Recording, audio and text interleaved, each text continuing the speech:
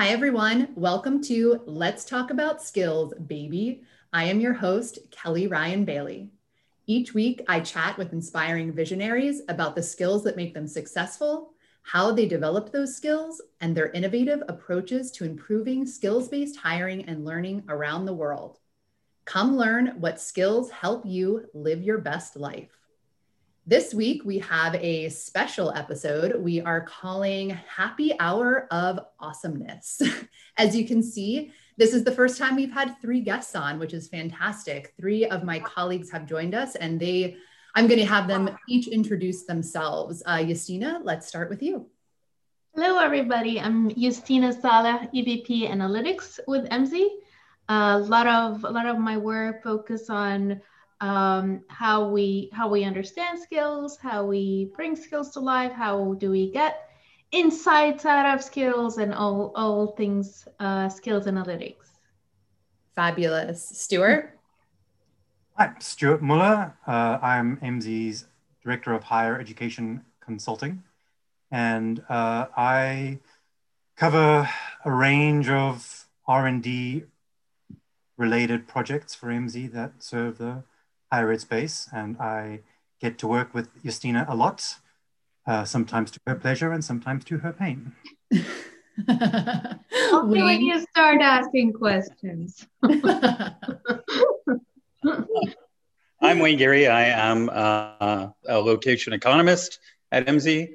I use geography to determine where the best places to strategically set up your company and do contextual analysis around that for many of the Fortune 500 companies in the world. Fabulous. And for those of you who have been listening in to Let's Talk About Skills, baby, I am also the Global Skills Evangelist for MZ. So we are all here today chatting about what is going to be amazing in 2021. So because first of all, as you can see, some of us, for those of you who are watching as opposed to listening, we are themely dressed for the holidays with some amazing gear here. I really would like Stuart to give us a quick show of his sweater. And I will describe that there are cats on ornaments for anyone who's listening. It is gorgeous. I will make sure that there is a picture shared on social media. And of course, you can see my sweater. But like we said, it is happy hour. So we're doing this in an evening recording. So we're all going to say a quick cheers to everybody. Wonderful. Cheers. All right. And who would like to kick us off? I feel like we have to say ladies first. So that's just going to be yes. it. Yeah. Awesome. Should I start? Yes, jump in. All right. So MZ has embarked on a really cool journey a few years ago where we tried to be the experts, I think, on everything regional, everything location, and everything skills. And these, I feel, are very strongly entwined that, as we did more and more research, you start to see that every region has its own almost DNA. And the DNA is made up of all its demographics, socioeconomic characteristics, the industries, the businesses that are bringing it together. And that DNA manifests itself in so many ways, including skills. And so that then brings in what is the shape of something like cybersecurity in New York City, and how does that look? How different is that from Columbus, Ohio? So we started building, the pieces of the puzzle, and all those building blocks were coming together. And now is the most exciting time because we are about, with all these building blocks, to bring in all the insights. And the insights would be, how can I make a decision, my next move in my career journey? What is my best next move? And maybe instead of just my next move, give me a plan, but a very organic plan that would grow with me and as the economy changes over the next 3 years. And how will that mean in terms of jobs I should be taking, roles I should be trying to aspire to, training, micro-credentialing, and all that. So these are the pieces that we want to go a lot more into. So a lot more on insights, not just data, but insights. A lot more on career planning and skill pathing, actually. Expect more and more on that. And then also on what does that mean in terms of micro-credentialing, and my partner in crime, Stuart, will talk a lot more about that. But these are the main pieces that we're working on next year. And both partners in crimes, the location partner in crime and the skills in higher ed and micro-credentialing partner in crime are right here. So there you go. That sounds exciting. I feel like now that you've mentioned the micro-credentialing, Stuart should kind of jump in and tell us a little bit about that. I was setting him up. You. Yeah, well, as Justina said, we've embarked on this journey to essentially figure out how we can really unleash skills data, which has been something that's sort of been growing as a tidal wave over the years as we've kind of accumulated data that we can mine for skills. And the educational world is sort of encountering this in two pretty fascinating ways right now. The first way, which is sort of the trailblazing that Justina led, which is around identifying regional skill needs, call them skill clusters, lots of different ways of talking about this, but being able to identify in your particular region, what are the skills and the relationships between skills that are needed in certain sectors of the market. And so if I'm an educator, it's really important to be able to understand whether or not I am training my learners with the right kind of skills to succeed in the market out there. And so identifying what the market actually wants in terms of skills is the first and foundational step. And that is a nut that we have essentially cracked at this point.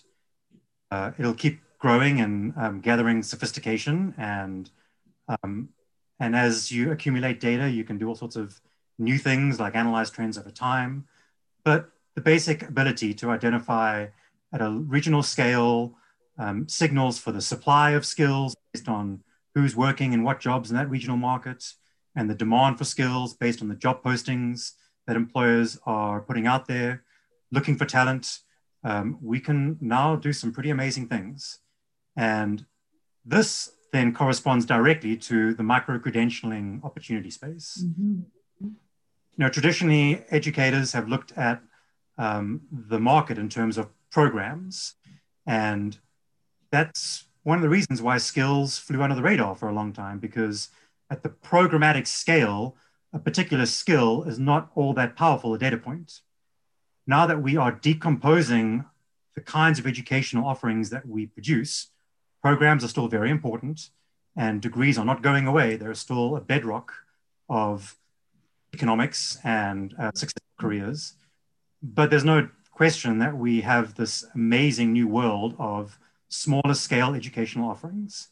And the skill scale is the perfect scale of data to feed that. And so right now, and coming into 2021, a major drive for MZ is to figure out how we can translate our skills analytics into powerful suggestions for micro-credentialing opportunities or any kind of short form educational certificate of some sort. Yeah, which I feel like is so important right now, because it's not only the stuff that's been going on for years, AI, automation, all that stuff, but now like COVID has accelerated this change. And the way, I mean, actually, I'd love Wayne to jump in here, because I'm even hearing this concept of like urban centers adjusting and changing and where people are able to live, and how that's changing their lifestyle, because it's changing into sort of this gig economy that again was like slowly moving. We were slowly moving towards there, but now we're just accelerated. Yeah, I mean, that's a really good point. Location, right? It's we know that it is cheaper to live for, especially people coming out of university, to live in, for example, I'm in Dallas, North Dallas, outside of the core, would be a cheaper place for people to live. So you get a lot of young technology workers, in North Dallas that are being tapped into as, one centroid of technology worker that is in the country. And these centroids now are starting to pop up all over the place, right there. Essentially at the beginning, 5 years ago, when we were doing location intelligence for companies, when it was becoming very popular to understand what the labor play in a market before a real estate transaction occurred, what we do is start to look at labor, and it was always San Jose, or New York, or sometimes North Texas, but that's expanding around the country. So we're able to see these nodes popping up all over the place that will be connected for companies working and driving business. So consolidation is occurring as a result. Businesses already are in a bunch of places, but they have brick and mortar in so many places they don't need that anymore. And so they're getting rid of that. And we've heard that with several different tech companies and saying, we're going to start keeping our employees at home, working from there. And I think, and this trend sort of started about having hoteling and in locations where teams could get together at times, but I think it's going to explode now. And you're going to see a much smaller footprint with respect to real estate space. Yeah. And I wonder too, like, as I think about this, one of the topics that came up for me today was like how this will interact with the higher ed environment, right? Because they own quite a lot of real estate in certain areas, right? Is this going to be a positive because maybe the ones that are outside of a metro area, or could this be something they have to consider as well? Like, what are we going to use this space for if we're not going to have a mass amount of students on campus? Well, and what about schools? And if this happens again, and MZ's been working with New York Institute of Technology, the architectural class, and that's very interesting, I think. But we look at this macro view about how this pandemic is impacting communities, and working with a class, trying to come up with new ideas for that. I think we're going to see sort of, what, like we've seen with the Olympics, they're not just building these Olympic sites anymore. They're building these Olympic sites to be reformatted for other purposes. And I think we're going to see space being reformatted for multiple purposes, including when we have these kinds of, pandemic type events occur. Completely. And completely parallel to that will be, a reformatting of roles and what it means with all these transitions and all these consolidations, and the future of work will be very, very different. The future of planning and career pathing will be extremely different. And we should expect more and more hybridization of roles, that there's not going to be all that specialization, because as people are consolidating space, they will be also consolidating. You will be doing A, B, and C, and we're going to give you technology that will automate a lot of the processes, but you need to have all these new skills. So lifelong learning and an adaptation to all these changes are going to be very, very critical, elements of everything that we are going into. And I think MZ is really gearing up and in a very, very unique spot to be able to pivot and help, support both higher ed institutions as well as businesses with the means to how to pivot. And of course, the workforce, development professionals, how would you pivot now that you have all these changes? You can't really go by what the occupation code says and what the industry says, because everything will be a mush. And it's a risk, but also a huge opportunity. Well, we see like complete industry is sort of having major shifts, but if you even think about The conversation that I had before we jumped on was just in regards to diversity, equity, inclusion, and how that's changing HR. Every company right now is readjusting their focus when it comes to that. So if you think about just the change in skills, not only that people in HR, but in leadership now, because it's like creating professional development across the board and how you react to what's going on in your company culture. And it's like, I just see that as, to me, I'm like micro-credential. Exactly. I love it. You talk about industries that have... Sorry, go ahead, Stuart. Go ahead. Well, I was going to, you talk about industries that are being disrupted by these sort of this reshuffling that's going on. I mean, higher education is probably one of, if not the most vulnerable industries for this situation, right? We've had this explosion in the cost of higher education that has raised all sorts of challenging questions. And now, and particularly in the wake of the pandemic and its effects on how education is delivered, is sort of no putting the genie back in the bottle. And what was a slow burn of physical institutions adopting virtual, cloud-based, online educational opportunities, it's no longer now just a side hustle for an institution or a bit of a moneymaker. It's now necessary just to survive. And it's just accelerated a process that was happening naturally, but might have taken years. It's pretty much taken a year. And 2021 is going to be the test for how adaptable institutions are to this new reality of people all over the country wanting to take educational offerings from anywhere else in the country and pursuing that can be done from anywhere in the country.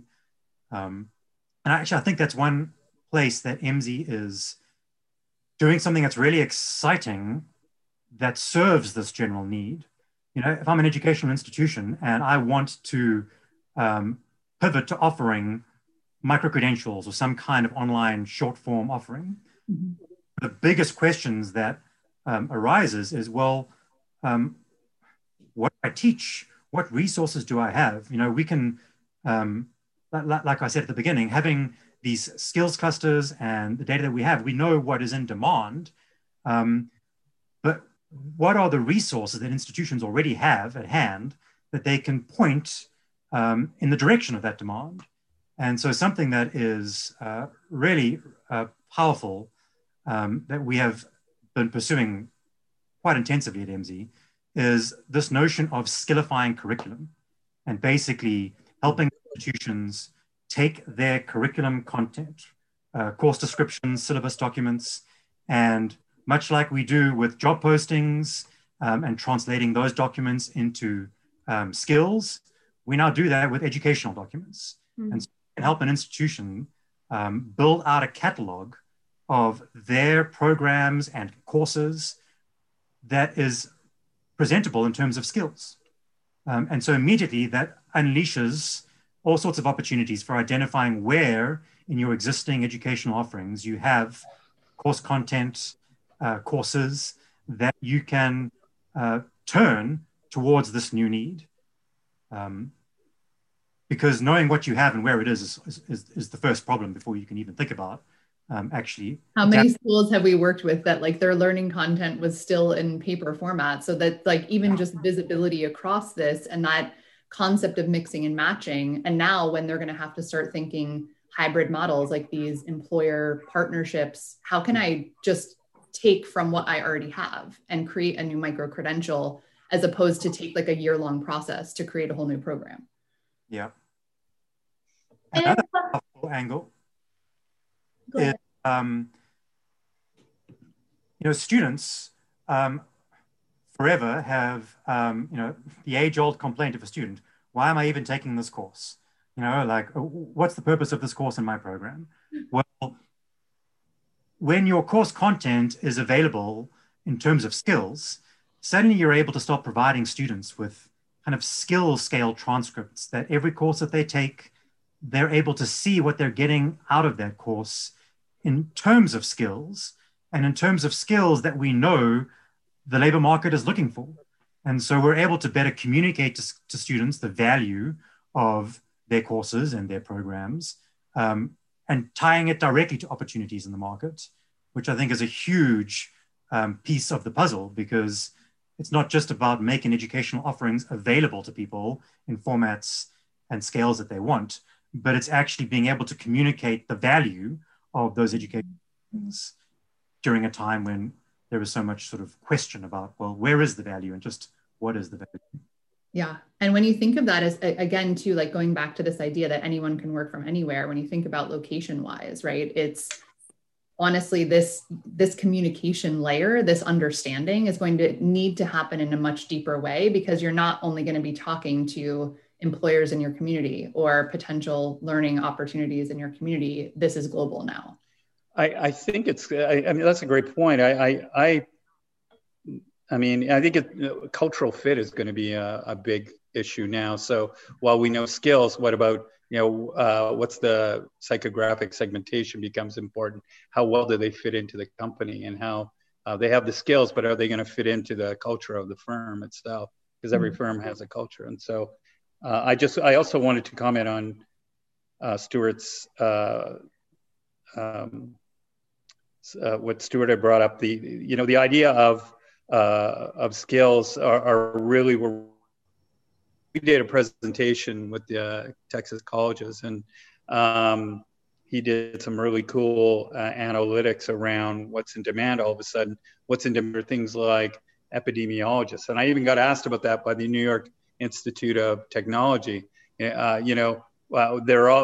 can we create a shorter program to get people we need now for this position, because this may happen in the future. So now we need these healthcare experts that can tell us about disease prevalence. And so, that's shorter programs now have all of a sudden become in demand. We identified, or Stuart identified, sign language interpreters as well. So two things that we've seen in the news and the media quite often. Yeah, that's really interesting. And if I may, I think we're talking about culture fit and how a lot of the businesses are gonna be pivoting. But this exact scenario will happen at the college level. Who was your student? Do you really understand, what kind of students you are serving? What are their needs? What are the needs of their communities? Regionally, in terms of their socioeconomic characteristics, who they are, what are their aspirations. But then same, like when if we're talking about micro-credentialing, like the degree a degree as there's gonna need to be some unjailing of the degree. Like it's almost like another little micro gig economy that is happening with the learning experience, where there are going to be some courses that are very, very educational, but the student path, and if we're thinking about the entire student path as I have like 120 gold mine pieces, right? That every credit is sort of a treasure. Mm-hmm. And you're looking at it in terms of that treasure and how I can optimize my path within my, given my aspirations and given where, what my likes. I like music, but I also want to contribute to the society in this way. And then what does that mean in terms of my region? Is because I am a member of my community, especially if that member of the community want to be giving back inside that community. What does that mean? And I think all this pose some really, really big opportunities for higher ed, but also risk, because we are thinking you need to take 20 credits here, 5 credits here, 7 credits here, good luck. Whereas we are here sort of almost destroying that paradigm altogether. And it's like, no, there's more to it than just here's a check mark that I have my 5 credits in social science and 4 credits in science. That can be like a treasure. You can be exactly who you want if we understand. So targeting the degree a little more, targeting the institution, and its own culture to who has been coming and understanding that culture more and more. We're talking about market segmentation of the students and who are they, what are their needs, and who's traditional, who's untraditional, which is also a very, very silly dichotomy. All this you're going to need to shake up in this new economy we're living, and now that everybody's a lifelong learner, what does that mean in terms of everything, in terms of who you are marketing your offerings to, how are you bringing them in, how are they funding their education, what are they doing, what is their cycle, and is it going to be like a good 4 years, I'm going to be like outside of everything work related for 4 years? No, it's different because everybody's has pivoted, and education needs to pivot just as much. Well, if you think about that, I'll just touch on the funding model piece for one moment, is that, there's all of this talk now and all of these initiatives happening around funding non-credentialed education. So as we start to see this shift as where dollars are being put, even like a micro-credential is one thing, right? But then if you all of a sudden as higher ed, if you start to have a lot of competitors that people are able to use their funding towards, this obviously changes the way that you're thinking about creating programs. And even going back to the skills, right, Stuart, like that even makes that even more important, because you're going to have to show this return on investment in the strongest of ways. Mm-hmm. Mm-hmm. So Wayne, I want to hear more about the location side of things, because like I realize this is probably the less skilled part about our conversation, but I find it really fascinating because of just the changing ways of our, not only in our country. I'm curious, are you also doing work like globally in regards to this? Yeah, I mean, that's a good point. I think skills are still important, right? I mean, it's become more important globally. A good example is if you're looking for programmers, you're not just looking for programmers, you're looking for programmers with specific skills. And so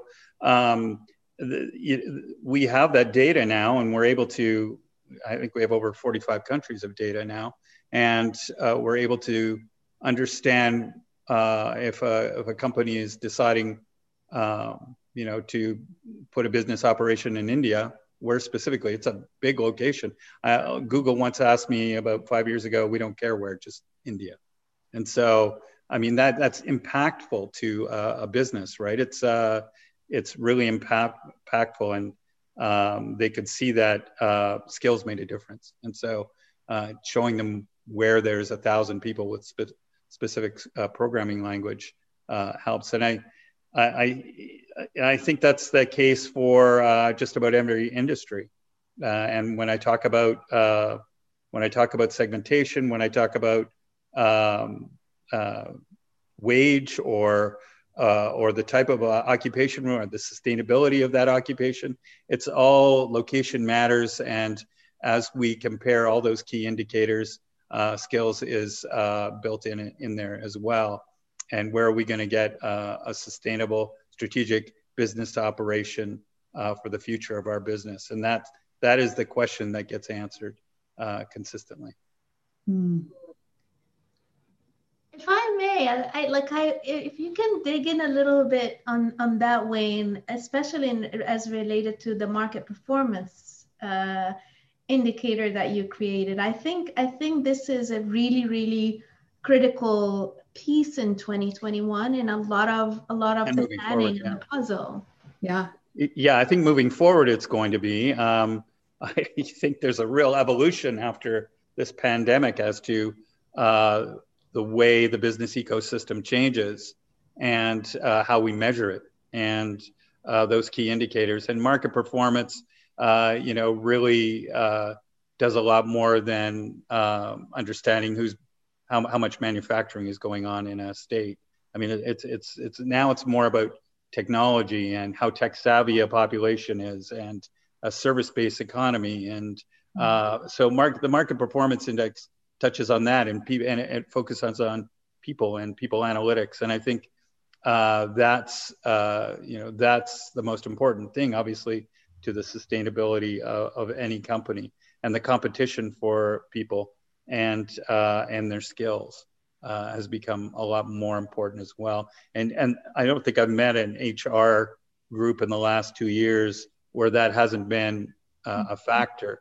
And when you can do those kind of, even when you choose, for example, if all of a sudden we choose Dallas, and with HQ2 and Amazon, it was clear that Dallas was third on the list for where they wanted to be. And that's because North Dallas has a growing technology community and a very tech savvy population, and University of Texas in Dallas, for that matter, is a very tech savvy university. And so it's pushing out a lot of tech workers. And so even when we look at that, we can't just look at all of Dallas. Where are we going to place this business operation? We have to break it down geographically and to understand the micro markets. So macro, we could say, yes, New York, Virginia, Washington, and Dallas, but where is the strategic advantage in those markets? You can place a business in the wrong area, and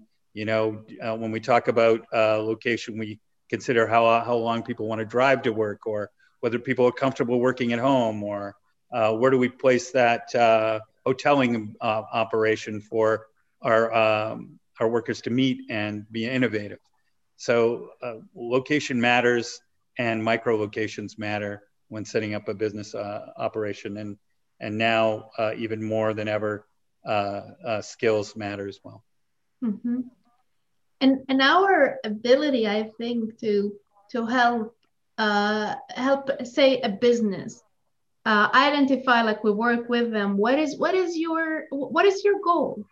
So it is very organic. It's not like a one size fit all, that here is, as my KPIs, I want these criteria in my location. And I'm very, very focused on this kind of talent, on this is my company culture. This is where I want to, my team to look like, and the ability to plug in all this with all the data that we have accumulated.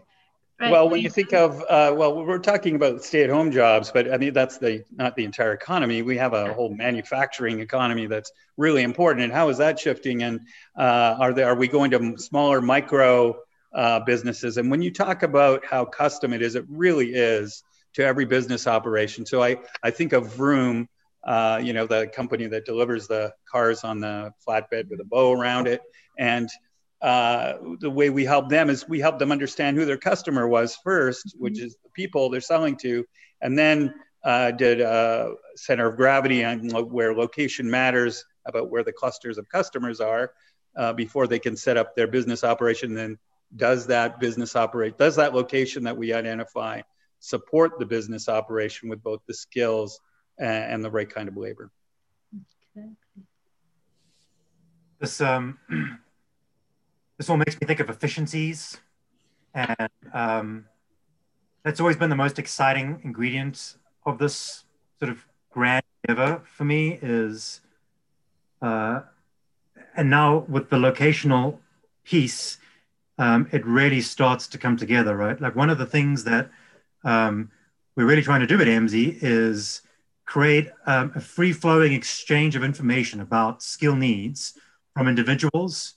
We have tools that allow individuals to log on and basically define themselves in terms of skills, educators and what they're able to offer in terms of skills, and employers and what they need in terms of skills. And, you have these three sectors, basically, if we say people, education, and work. And then those are all sort of abstractions that sit on top of actual regional realities where all of these different things exist. And forever, making any kind of comparison or inference about the flow of skills from an individual into a job, or from an education into a job and an individual, all those combinations. It's generally always been through some kind of translation from SIP codes to SOC codes, or from a job title to an educational degree that you got in order to get a certain kind of job title. It was all different units of description for capabilities and needs. And the ability to describe capabilities and needs and educational offerings using the same library of skills, words, such that we can just continuously exchange information between these three sectors. And now with a geographical routing, the real long game here is profound. There's an analogy that I think about when I think about this, which is before there were trade deals all over the world, countries exchanged trade, and trade was exchanged. There was economies, and it worked. But with the advent of actual trade deals, suddenly there was much less lost in translation, all of the inefficiencies between countries or between companies. And the economies grew because of those increased efficiencies. And I see this as the same sort of thing, right? We are essentially establishing common languages across these three major spheres of supply and demand of capabilities, human capabilities, and tying them to locations where location is relevant. And what this potentially means for global economic efficiency is it's astronomical if we project this, certainly even 10 years down the road. I mean, it's happening now. These are projects that we're working on. But that's always been the thing that has really lit a fire in me about this work, is the amazing opportunities to improve efficiencies and how we exchange talent and education and employment opportunities around the world now. When we first started talking about this, we were thinking within the US, really. But really, it's now a global playground. And it's going to be a fascinating journey that we're on. And highly disruptive. Yeah, and I think what is unique about EMSI in all of this is we don't treat whether it is education or a skill as a thing. Many competitors are treating these as okay, these are 3 criteria here. It meets 2 criteria, 60%. There you go.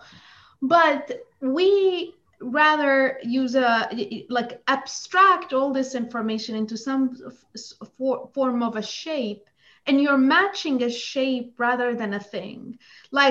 If you're looking at a picture and this is a difference between the nose of a cat versus a nose of a human being, you will understand because of how it is located and what is surrounding it. And because of this very, very unique and specific way of abstracting the information in the document into a shape and then matching based on that rather than on things, and doing it in a very, very efficient and at the mass level, is allowing us to quickly not just match but identify big gaps, big opportunities, big insights simultaneously while we are pointing to the immediate opportunity, whether it is, the best location for you is here. But then these are all other elements that you may want to, consider as in your longer journey, or the best, the best talent, the best match for you is this person. But if you're looking longer term in terms of your objectives, that other person may match less, but actually has a lot bigger growth opportunity for your company. So that can you empower that every decision takes you closer and closer to your strategic goal, not just the immediate need, is something that we want our insights to more and more embed. Yeah. And not only from an organizational perspective, I think of this as a person, think about when we were young and starting in our career. Granted, we did not go into the teaching field, but I live in the New York metro city area. And if I was going to be a teacher when I graduated from school in New York City, I would have probably lived with 11 people in a 1-bedroom apartment because that's all I could have afforded. But I didn't understand the opportunity costs of making the decisions that I made at that time. So even I was not in that world, but I was living in South Carolina, and that's where I went to school. And the job that I was offered in South Carolina, based on the numbers that I was making there versus the numbers I was making in New Jersey, like, did it actually make sense for me to move to? But a lot of people don't think about this. And a lot of companies don't think about that ahead in that way in terms of their talent. And I think we're going to start to get towards that. And it's not only because of all of these data pieces, it's also because of the learning and employment record movement that's happening right now as well, because people are starting to get, control of their own data. And I'm truly seeing in all of these years that at least I've been working on this, the control has always been in the hands of the educators and the employers. And it has really started to make a shift into the person's hands. And when that shift happens, how are employers going to handle that? Because then, like Wayne was saying with the various locations, I mean, your talent pool is going to look a lot different. They're going to have a ton of choice because they're going to know and be able to communicate the steps that they want to make. They're going to know that I'm not going to live in Austin to do this. I'm going to live over here to do this. Yeah. And you know what? I want to travel. So I'm going to go over here and I'm going to do this. Like, they're going to know. It's going to make I think it's going to make a huge difference. It's exciting. Yeah, Yesenia, that was a good analogy about the noses, because not only because you like cats. Should have mentioned my little doggy. But I think a lot of folks think that we're still in like a big data place in the world, and we certainly are. We're just creating more and more data, but we've created so much data that big data itself is no longer valuable. We have to be able to extract meaning out of that data. Mm. And so back to your analogy about a dog nose and a human nose, right?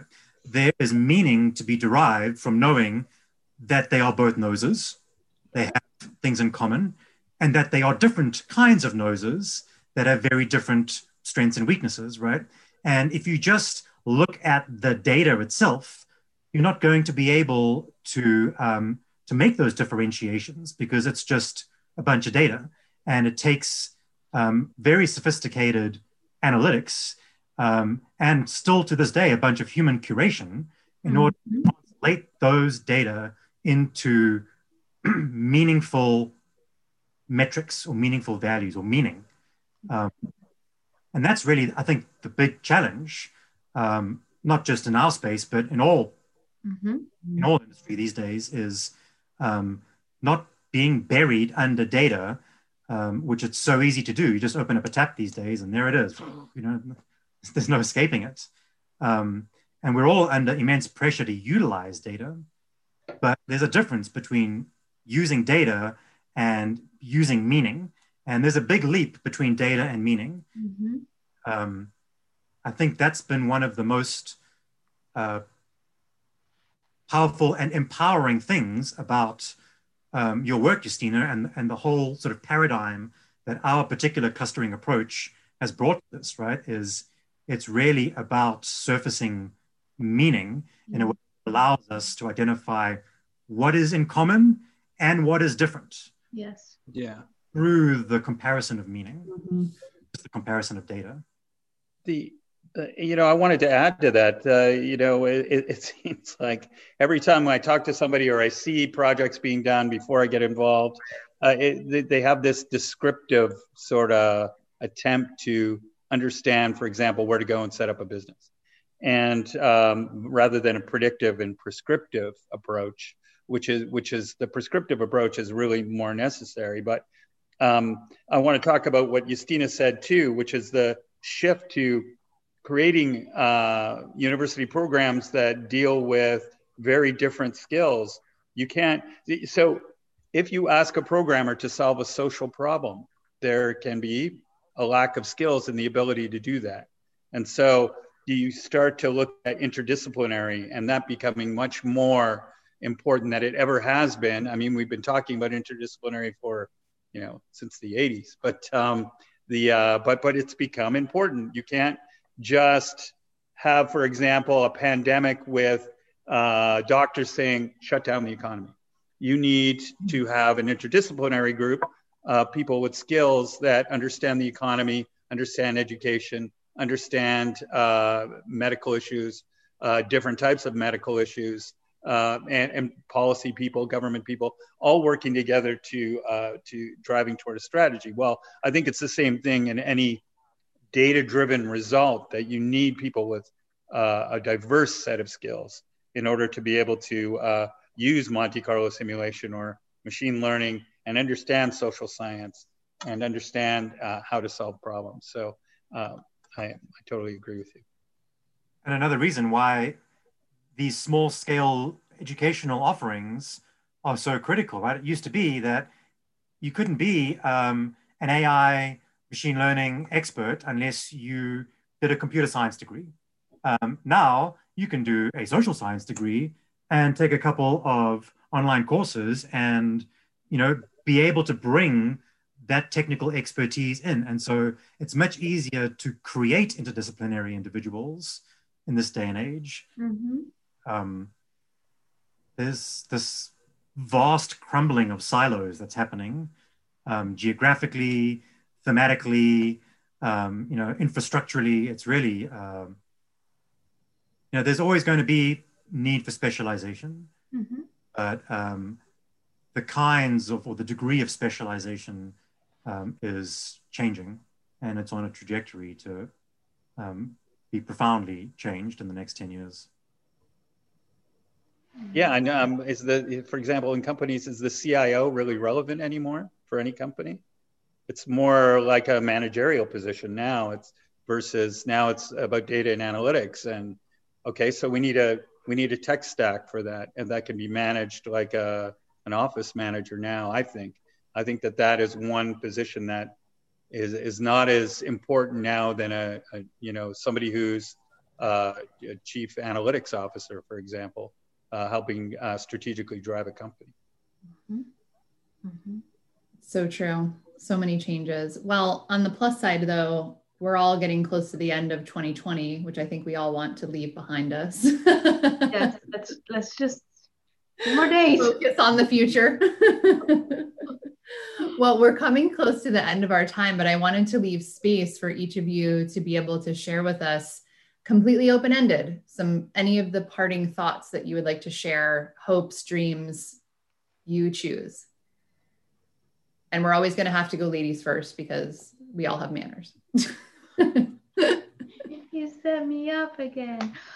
Well, for me, like the dream always has been to connect the dots.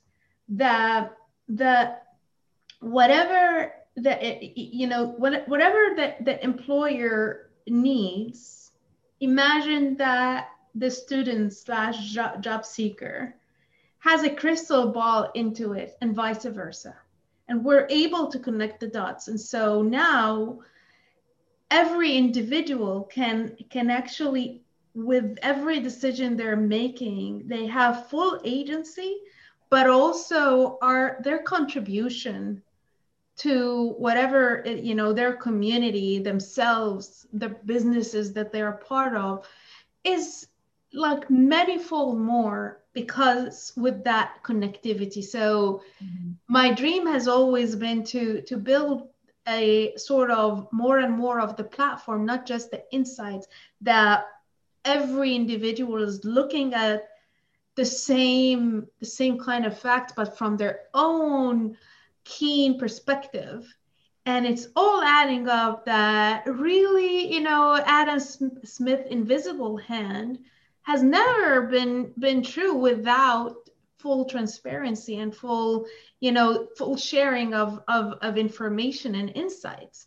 But whatever facts the employer needs to see are different, and yet there are things that both need, all parties, even the workforce developer, need to see. So with that, like how can I connect the employers, the job seeker, the student, the training provider, more and more, to become almost like a well-balanced chair that you sit and everything is working properly, you're not falling off, nothing is jittery, nothing is just stable, and you're able to perform in it. That's my hope, that the pieces of the puzzle becomes the perfect picture. On to you, Stuart. Wayne, Age Before Beauty? No, you did not. Whatever. All right. Beauty Before Age.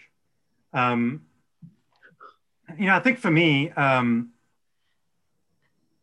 this feels like we're approaching what I think of as the true democratization of education. And, education for career opportunities and, life success is important. But it's not the only reason it's important, right? A country needs an educated populace to an extent, sort of a common understanding of expectations of society and reality. And education, particularly in the last 10, 20 years, has become an elite opportunity. Not everybody can access it. And it's only gotten worse. And higher educational institutions have kind of competed for students with more and more fancy offerings, which have been amazing for people who can afford it, but cut out increasingly more and more people, or just leave us burdened with enormous debt. So I'm really very excited by the notion of educational institutions that have none of the institutional expenses of real estate, of all of the stuff that have made a lot of modern higher education so expensive. So it makes full degrees, graduate school degrees more accessible. But people who don't want to go and do that traditional educational pathway can still obtain education through these other kinds of opportunities, small scale things that they can just build the skills that they need for the careers that they want. And I just think it's really, that we're on the cusp of something quite special here. And I don't want to get political, but I think quite necessary. We need to have, particularly in a world where we are all drowning in information, and it's not going to get any better. We're all going to be inundated with more and more information. We need a society that is information savvy and has had the opportunity to learn how to utilize and wield and manage information. And so as much as I am excited about what this does for individuals and their ability to ownership of their own careers and really unleash their professional imagination, I think that beneath that is something almost, or even more important. It's just access to education. And the more, the merrier.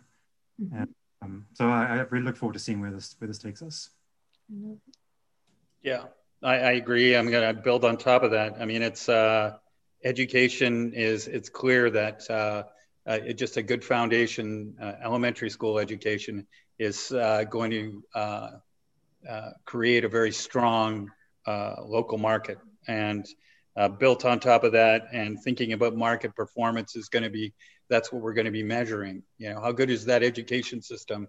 It's going to start with the early years, and it's going to go to university, and anybody who's got a lot of strength in that is going to have a strong market, because data and information are important, and and we understand that at EMSI, because we're already starting to think about that market performance in an index based on technology, and how tech savvy and understanding where those clusters are and how strong those skills are in those markets. I love it. Thank you, guys. One last quick round. I want to find out where to find, if someone wants to come and check out what you're up to. Do you each have a social platform that you are active on? Justina, I think you're LinkedIn. Is that right? LinkedIn, yeah. LinkedIn. Stuart, where do you like to hang out? I have LinkedIn as well. I'm not especially active on it, but I'm on there, so you can see what I'm up to. Okay, perfect. Wayne? Yeah, I'm active on LinkedIn. Yeah. Okay, active on LinkedIn. Okay, perfect.